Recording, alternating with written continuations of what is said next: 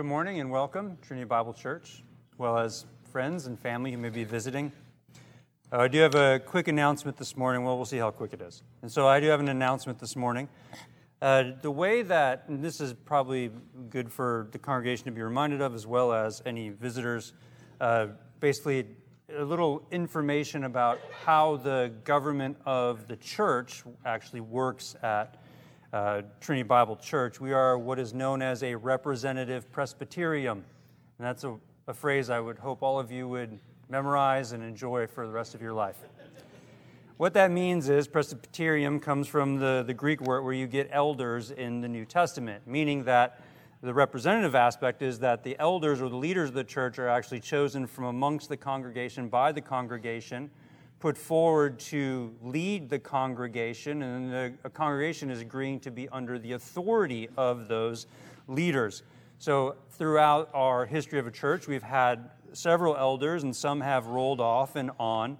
But we also have in our bylaws through that each elder serves for 3 years and then can roll off if they like or stay on, and then serve another 3 years to where they have to have a mandatory year off before they come back on.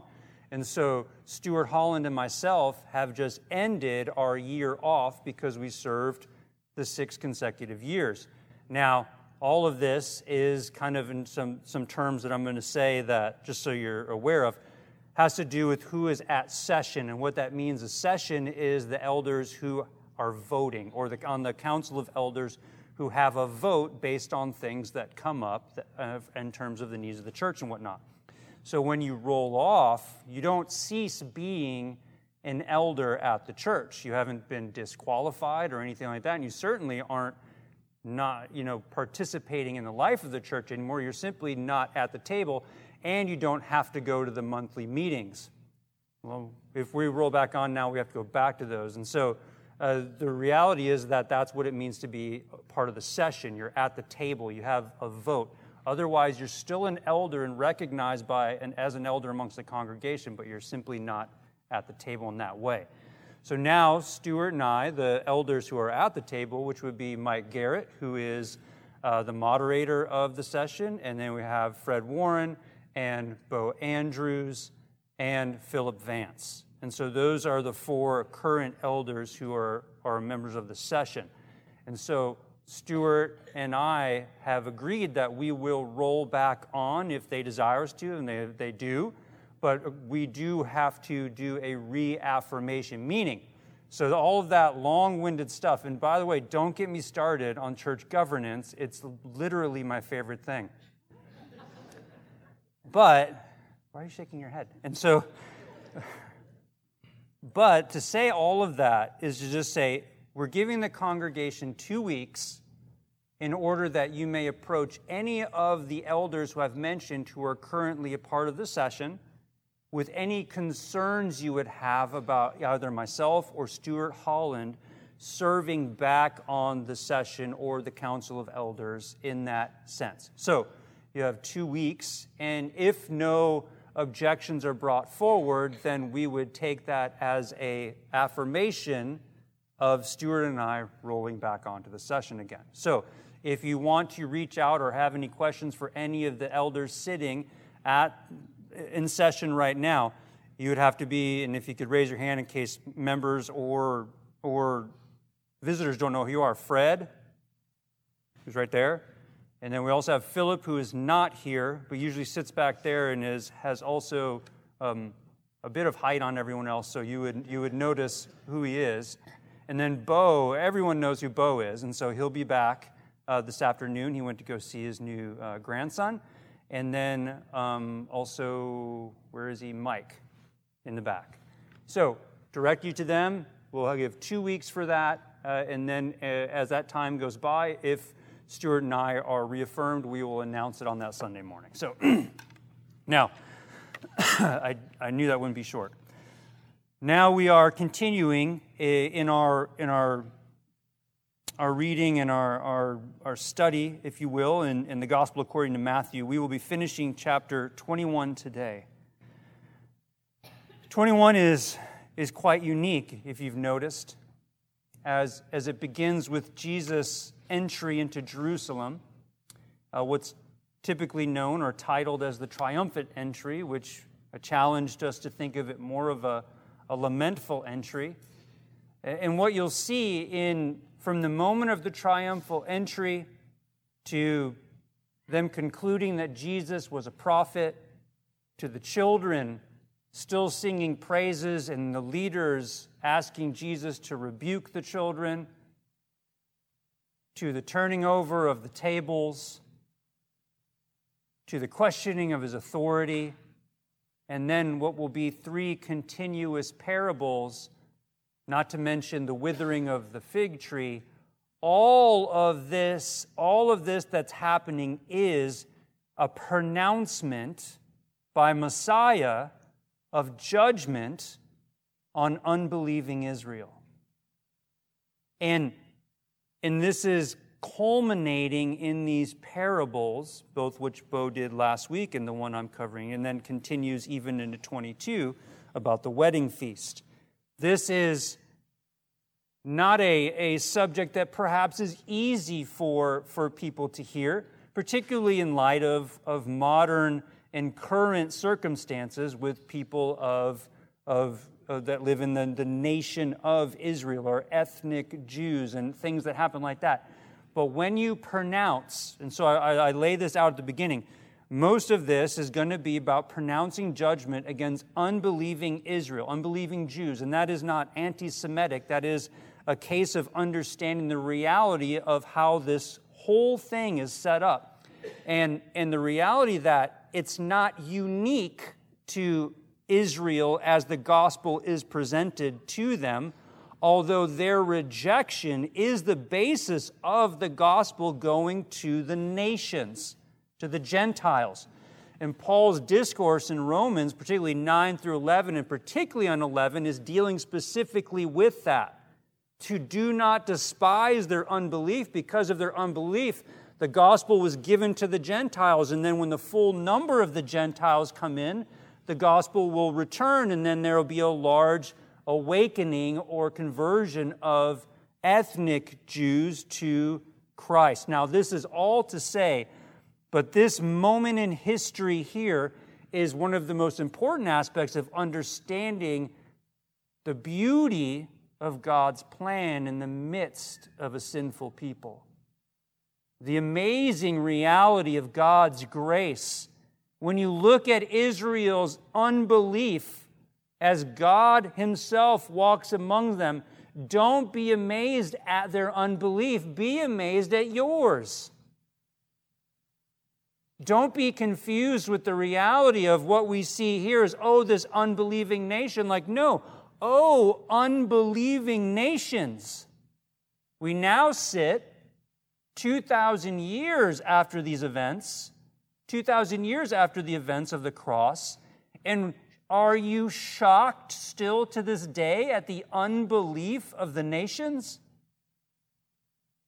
And yet God doesn't call us to be shocked.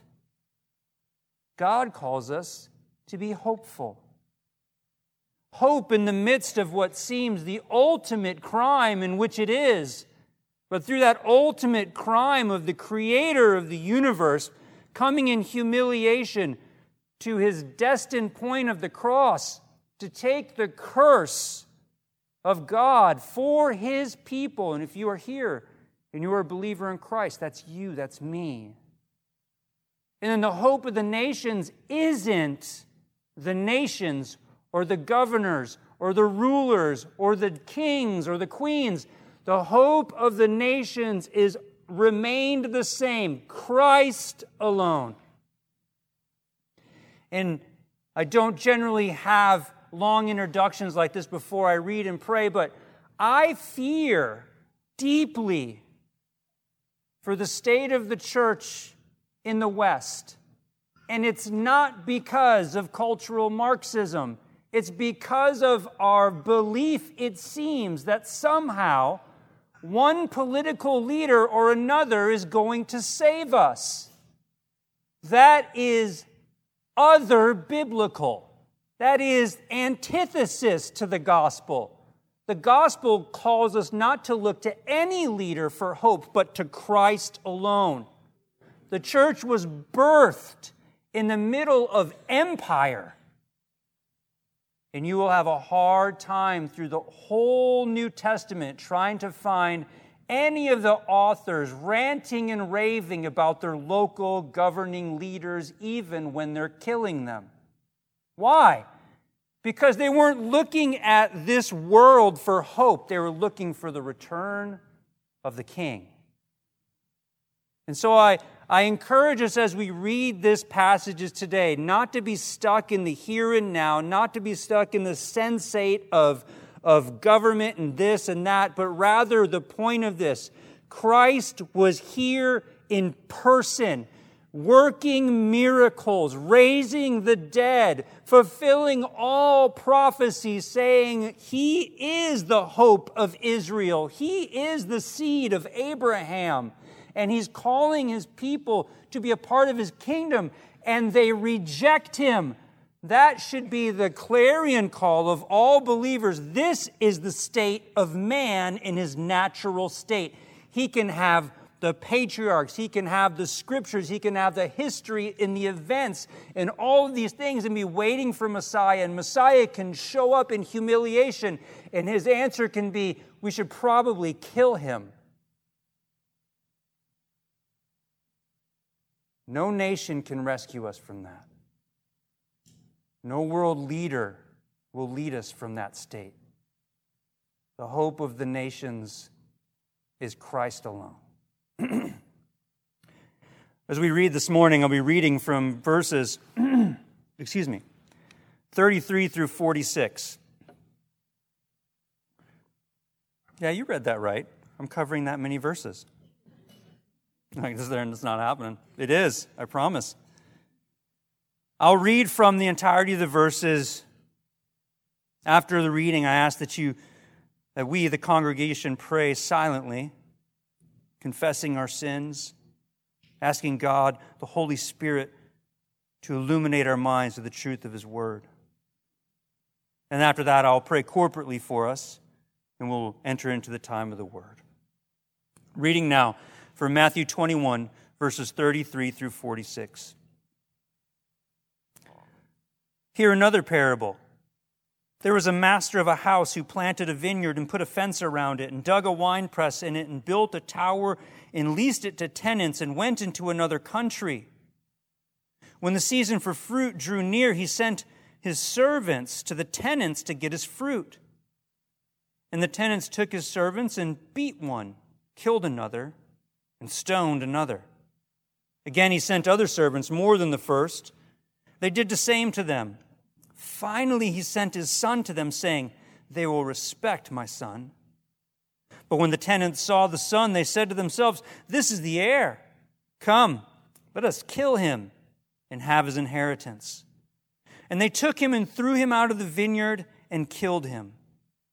When therefore the owner of the vineyard comes, what will he do to those tenants? They said to him, "He will put those wretches to a miserable death and let out the vineyard to other tenants who will give him the fruits in their seasons." Jesus said to them, "Have you never read the Scriptures? The stone that the builders rejected has become the cornerstone. This was the Lord's doing, and it is marvelous in our eyes. Therefore, I tell you, the kingdom of God will be taken away from you and given to a people producing its fruits. And the one who falls on the stone will be broken to pieces. And when it falls on anyone, it will crush him." When the chief priests and the Pharisees heard these parables, they perceived that he was speaking about them. And although they were seeking to arrest him, they feared the crowds because they held him to be a prophet. Please take this time to pray.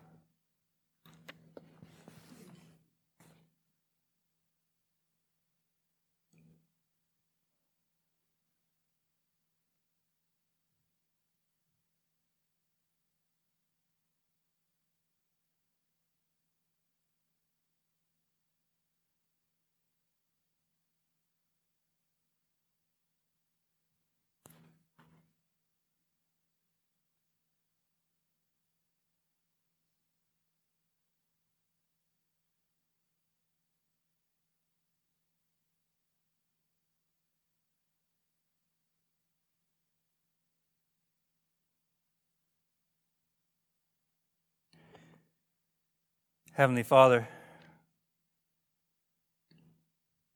we, the assembly of God, are gathered here on the Lord's Day to celebrate the resurrection of Jesus Christ, the Son of God, our Redeemer, second person of the Trinity. Lord, we come in celebration of His great work in light of our sinfulness, in light of our continued rebellion. Lord, I pray through the working of the Spirit that we continue to see ourselves at war with our own sin nature, that we continue to see ourselves strengthened by the Spirit and the Word and the fellowship of the saints, as we are transformed inwardly more and more in Christ-likeness. Lord, shape and turn our affections of our hearts away from dead things and idols, self-centered pursuits, and rather focused on You, Lord. And God, I pray that as we continue now in our time of worship, we're amazed to hear the reading of Your Decalogue this morning, of the Ten Commandments. And we're confronted with Your holiness, and we rejoice in Your holiness, but in part we lament over our inability to do it. And that's where we're to be reminded of the gospel of Christ, who fulfilled that on our part and now strengthens us, even in our brokenness, regenerate by the Spirit, to pursue You in holiness. God, strengthen Your people as we look to Your word. Illuminate our minds to its truth for more transformation to Christ-likeness. Strengthen us as we, kingdom citizens, but are citizens as well still until You call us home or You return in this fallen kingdom. Strengthen us in the midst as we go out from today in a fallen world, that we might shine Your light. We pray all this in Christ's name. Amen. This is an interesting parable or story that Jesus is using as an allegory that some of them, when you read, you're like, okay, I don't know if I've figured that out, and then the disciples will say that. Well, this one, you see, even His opponents at the end have kind of figured this one out. And so it makes it unique in the simplicity of how it's laid out. He's still, if you're wondering who His audience is, He's still talking back in 21:23 is when He entered the temple, the chief priests and the elders of the people came to Him, and those are the ones He's primarily addressing, although there's a crowd, there's His disciples and all these things. And so here He's telling them after the parable of the two sons, after His authority's been challenged, after He's, withered the fig tree, and He's already calling judgment on this unbelieving Israel, now He's going to use this story of a vineyard, an owner of the vineyard, tenants who basically rent to stay in that vineyard, and then His other servants who He goes to collect the rent from those people who live on His vineyard, and then how that plays out. And so I want you to know with clarity what each of these represent. The owner of the vineyard is God. And the vineyard with which He owns is represented at this point not just the land of Israel, but the charge of Israel to be a light to the nations. The giving of the law and the prophets to Israel so that the nations would come to them. And so this was everything that kind of enveloped not just who they were by ethnicity, but the reality of the charge they had from God Himself, going all the way back to Deuteronomy 4, if you will, where there's a long description in Deuteronomy 4 of all the reasons Israel was chosen and what they were to do and all these things. And so in that vineyard, then you have now these tenants. And so how this would work in the ancient Near East, you would have what would be a landowner, and they would have something like a vineyard, and they would go away and live, and they lived somewhere else, but they would have plots of land and places to live, and they would rent, and they would come into a rental agreement. And then they would have their other servants, people who were more in their household, wherever their main place that they stayed was, and then they would send them to collect rent, and then the rent would come back and that kind of thing. And so this was kind of a well-known thing in how it worked in this time. And then now you have his servants, and the servants who he sends are the prophets. So you have God the Father, Israel as a people, and the charge and everything that enveloped who they were as the seed of Abraham. And then you also have the prophets who are going to be God's servants, who are seen as, if you need a bigger picture of this, imagine the picture of you that know the story, or remember the story of David when he commits murder and adultery. Now, there was no higher authority than the king. And yet, the prophet of God in the Old Testament is recognized when he's given the word of God to give to the king. Now that authority structure has shifted. And that prophet can go to the king whenever he wants. If God says, go to the king right here, and that's what the prophets do. So the prophets are seen as outside of the political structure of Israel. And so when Nathan goes to David and tells him a story about this man that had all these sheep, and there was this other man who had one sheep, and he adored the sheep, and he loved the sheep, and then that man with all the sheep stole that man's sheep and killed him. What do you do with a man? Well, David probably wished he hadn't answered the question. Because then Nathan tells him, you are that man, and this is the judgment God will pronounce on you. And David repents. I use that because it's a rare situation in the Old Testament. Not the prophet going to the king and rebuking him, but the king actually repenting. That's the rarity. The norm was imprisonment, beating, and death. And this is kind of where we go along in this story. So here another parable, he says, there was a master of a house who planted a vineyard and put a fence around it and dug a winepress in it and built a tower and leased it to tenants and went into another country. You can take much there, and this is a thing that you could take a lot of little pieces and talk about, the detail with which the master of the house took care to plant the vineyard, put a fence around it. It's this beautiful picture of all the things that God had done for Israel. And when the season of fruit drew near, he sent his servants to the tenants to get his fruit. And the tenants took his servants and beat one, killed another, and stoned another. Oh, by the way, the most often way that you paid rent when you rented or leased out land like this was to work the vineyard. And so when his servants come, they're looking for the fruit or the produce of the vineyard.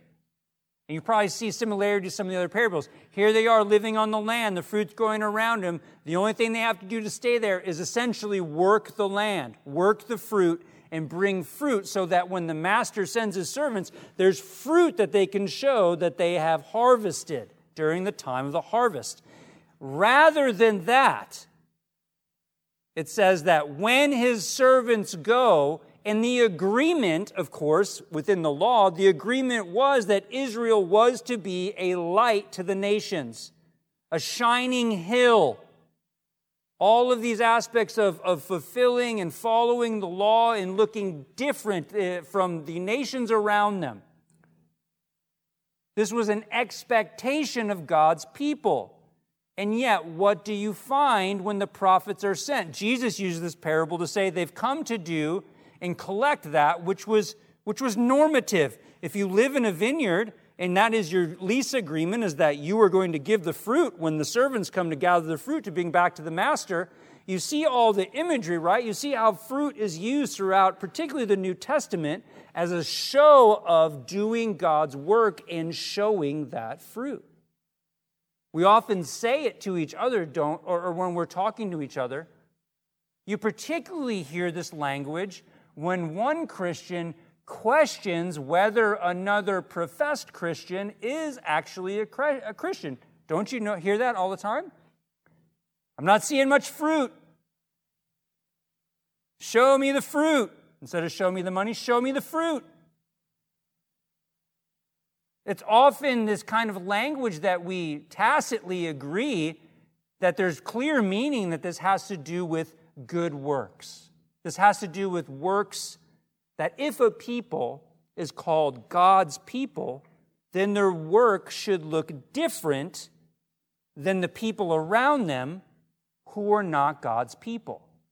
Israel in the Old Testament, for those of you that are coming on Wednesday night, we're covering some very unfun at times stuff to read. We're going through like Joshua, and then we're going to be in Judges and all these things. And what you see often are these tiny, minuscule periods of time where things sync up, where you have a people of God who's doing what God has asked them to do, and all these beautiful things happen. And then like 7 years later, everyone forgets.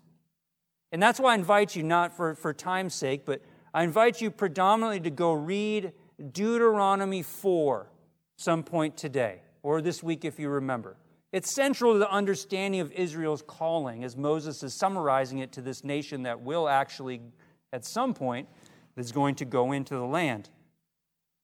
And it's interesting, the phrase of how often God, through Moses, says, lest you forget. Lest you forget. Do this, lest you forget. And that's the history of God's people, forgetting His work.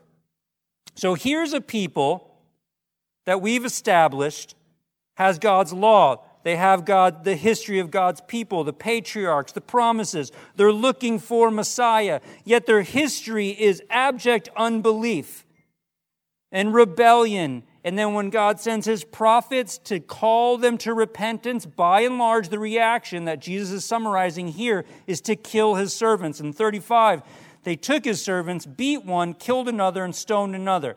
This was the response to Israel generally when it came to the prophets coming to tell them to repent. And it says 36, again, He sent other servants more than the first, and they did the same to them. And we don't have to look any further than what happened to John the Baptist. John the Baptist was a prophet, and he called them to repentance, and people were coming out to be baptized. And he's telling them, here is one who is coming who I can't even clean his feet. It was the reality that I'm not even worthy to be in the same area. I'm not worthy to even do the most menial task. That's how much higher and other than He is from me. And if the people recognized John as Messiah, and they even were calling him the forerunner, which was the prophecy of the one who would come to announce Messiah to the people, and yet their reaction in a very callous, awful way is He's murdered. For what? Calling a king to repentance. That's the madness and the abject rebellion of faithlessness. This was the history. And so, the story that Jesus is setting up, you have the crowds, you have His disciples, you have the opponents, and they're listening to this story, and He's clearly talking about Israel, and these are the prophets, and there's everything, and then this is the line, this is the chunk of the section that is most important. He sent His prophets. They're beaten and killed and sent away. And it says in 37, finally He sent His Son to them, saying, take note of this, they will respect my Son. But when the tenants saw the Son, they said to themselves, this is the heir. Come, let us kill Him and have His inheritance. Jesus now, in allegory, is going to describe what's going to happen to the Son. And as He describes it, there'll be essentially 4 days' time where all of these events actually happen. But look at the mind of the people that Jesus is describing. These are the tenants who have agreed to a lease. These are the people who have agreed. We are God's people and we live under His rule, and our whole life is to produce fruit that portrays that relationship with God. And yet they sin. And so God sends His prophets to correct them, and they kill them. And now, at this momentous time in history, the second person of the Trinity comes down in humiliation in the form of man and lets them know the new kingdom has arrived. And He's choosing people, you're mine, you're mine, you're mine. And He's telling everyone and calling them to account, this is the kingdom.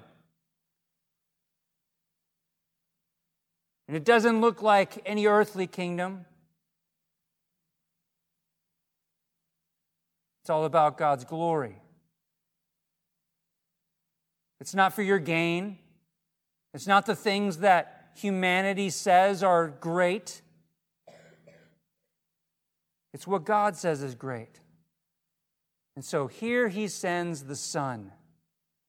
And the Son, having more authority than a servant, Messiah being so much greater than the prophets, and the reaction of God's people isn't, this is the Son. It actually increases their hatred. It increases the violence. And it increases their desire to get Him away from their face and their presence. Look at the way that it's written. When He writes about the servants coming, it's just, they killed some, they stoned some, and this.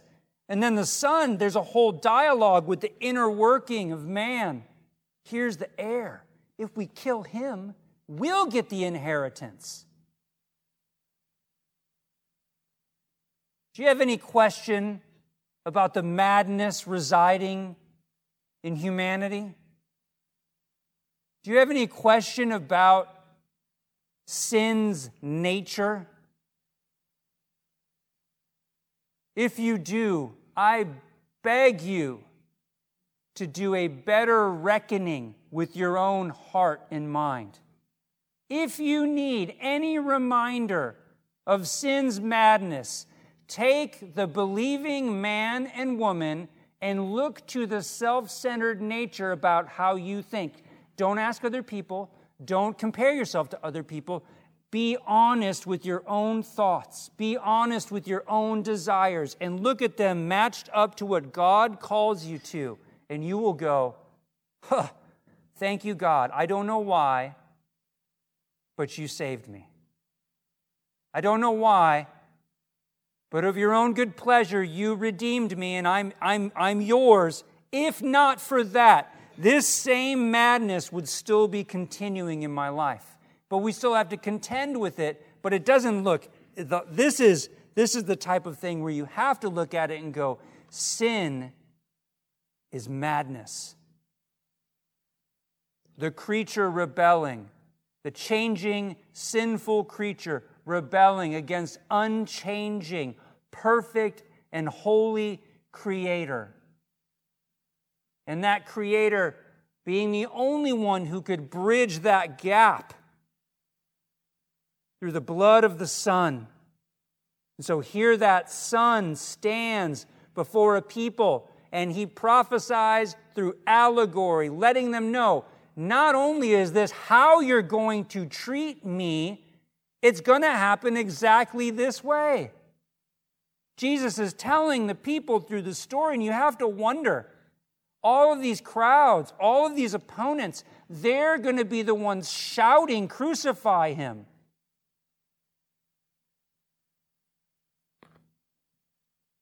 This is the heir. Come, let us kill him and have his inheritance. And they took him, threw him out of the vineyard, and killed him. We know the story of the crucifixion. It happens outside of the city walls, outside of the vineyard. And he's killed as a criminal on a criminal's hill, hung on a tree cursed by God next to criminals. And the author of life will answer the request of one of those criminals about paradise.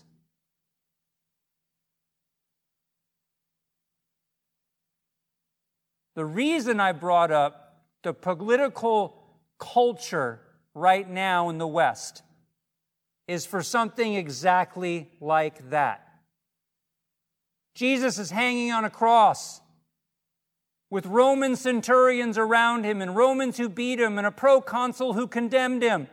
And when the thief asks, "What's going to happen to me?"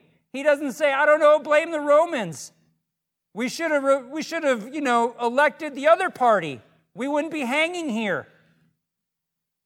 No, we'll be in paradise, because paradise, my kingdom, is the only kingdom that matters. And God's people should be concerned about that kingdom. And I fear for some of you. If I asked you, how much news... Whoa. I would say that was embarrassing, but because it was. How much news did you scroll today or listen to? How much politics did you think about, talk about, consume yourself with? And I'd be willing to bet, if you're honest with yourself and you put the number of hours on there and you put the number of minutes, perhaps, that you've prayed or read the Word or fellowshiped with the saints, just like my voice cracking at 48, you too would be embarrassed. I dare say if you spend as much time in the Word as you did in keeping up with politics, you would be seminary professors. Woe to us when we begin to believe that the nations of this world have any hope for us. Woe to us if we teach our children that. Woe to us if we forget that this Christ, our Messiah, died for a kingdom that will not end. And your citizenship is already guaranteed. Worried about the culture you live in? Share the gospel with your unbelieving neighbor. Worried about where we're going? Share the gospel with your unbelieving coworker. Worried about the way things are, the vileness, the violence? Share the gospel with your enemy. Because that is going to potentially improve any nation far more than doom scrolling. I just learned that phrase, and I've always wanted to use it. It says, what will we do, the owner, when he comes and finds what they've done to his son? He will put those wretches to a miserable death and let out the vineyard to other tenants who will give him the fruits in their seasons. This is Paul's argument from Acts when he goes, no longer am I going to spend my time here. I'm going to bring the gospel to the Gentiles. And it wasn't because Paul suddenly hated his own people.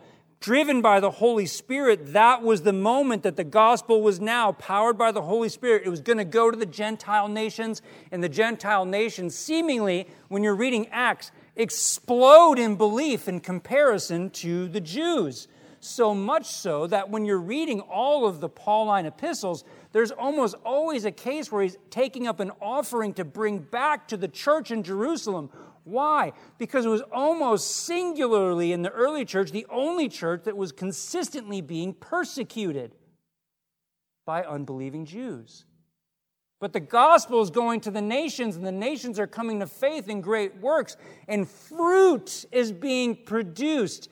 Namely, that they're going out sharing the gospel, people are coming to faith, churches are growing, leaders are being trained and established and all of these things, and they're sending out people to the farthest nations. Did you know that by the end of the first century, what we have historically is that there were missionaries as far as India? That was how fast fruit became produced. That's what Jesus is talking about. I'm going to take it away from you, this nation of unbelief, and I'm going to give it to these other nations. And Paul says it's this jealousy that will be stirred at some point. God is going to turn his face back to Israel, and their hearts will no longer be stone. And so the reality is that it's all Christ, though. It's all the church. And here he's calling judgment on this generation. And then he gives one of his best ones. Have you never read the scriptures? The stone that the builders rejected has become the cornerstone. This was the Lord's doing and is marvelous in our eyes. He asked them a sarcastic, if you will, and biting question. Religious leaders, you who teach the people, have you not read the scriptures? Now the irony is, this is Psalm 118, 22 and 23. This was the psalm that was appointed to fathers to sing to their children, and that for families would memorize. Psalm 118, what we call Psalm 118, was memorized in every Jewish household. These lines were well known. And so when he says, don't you know the scriptures? And then he repeats one of the most well-known scriptures of every Jewish household at the time. And he lets them know, but you don't actually know it. You have it memorized, but you don't know it. The stone that the builders rejected has become the cornerstone. And the way that that imagery is supposed to lead to us is like we have builders or people who work for builders or people who are just generally good at building stuff in the congregation. And the way that the stonemasons would work is they would look for the perfect stone with which to build the foundation on the corner. And so they would have to sift through all these stones, and they would throw out the ones that were no good for that purpose of the cornerstone. And so the picture is they're actually finding the perfect stone. The stone like no cornerstone that's ever been found, like that's going to make the greatest foundation of any temple, building, whatsoever. And they're like, that one's perfect. Let's throw it out. Madness.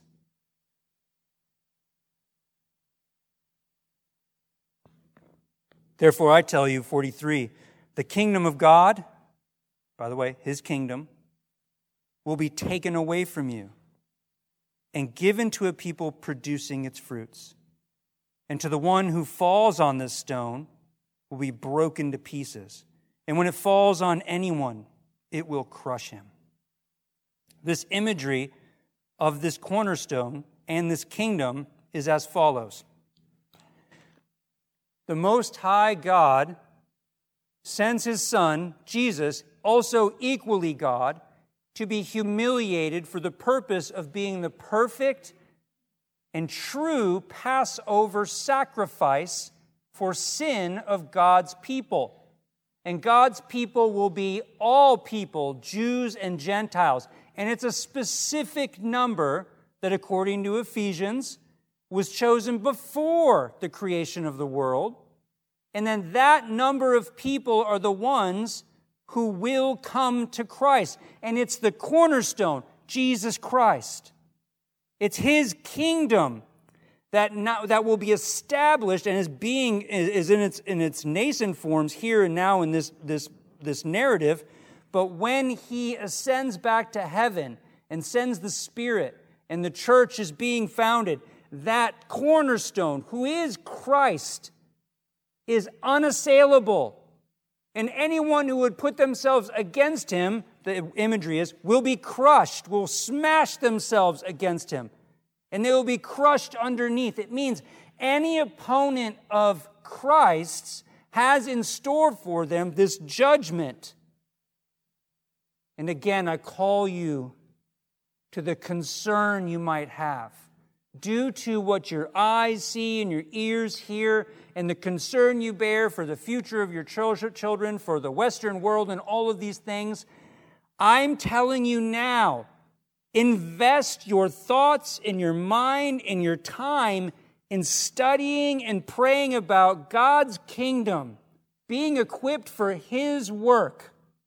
Spend just as much time as you do studying the most proper bug-out bag and secondary water source and where you're going to store all of your extra ammunition. You're going to need another house.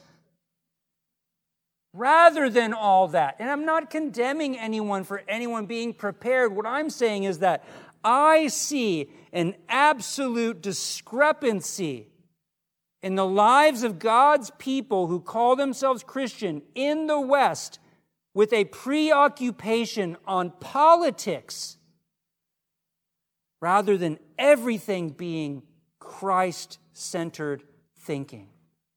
Continue to engage someone on a political discourse, but your answer should always be Christ.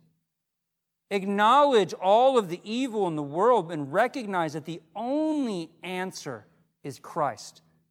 Know for a fact that no kingdom has existed in the history of humanity that you could call righteous, except one: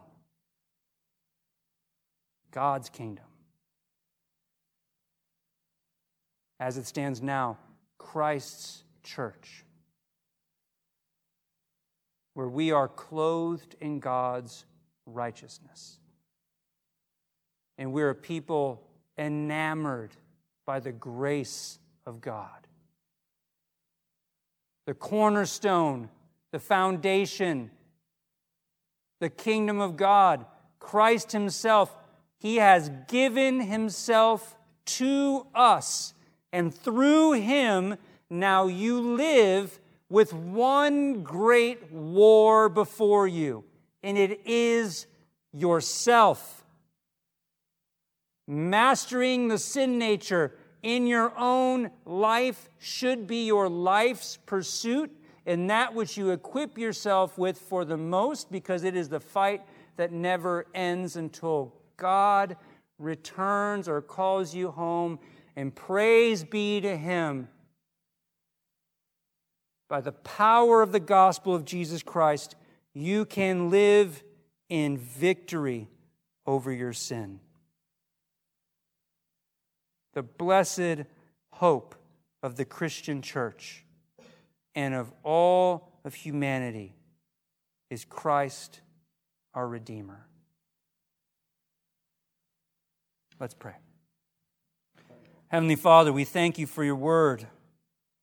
We thank You for its power. God, let us be reminded of our great need of Your word. The great gift of God, the Holy Spirit, who opens our heart and our minds to the truth of the word. Lord, we find ourselves so many times fleeing from the word. Strengthen Your church through the power of the Spirit and the word. Strengthen Your church to minister to one another, to lift each other up, to admonish each other, to encourage, to confront all these aspects of being prepared and a holy people. Let us be a people who are seeking Your face in all of life. And let us be reminded in our failure, Your triumph is that much greater.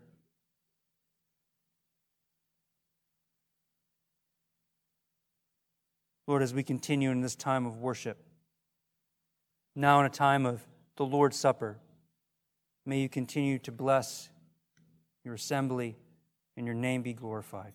In Christ's name, amen.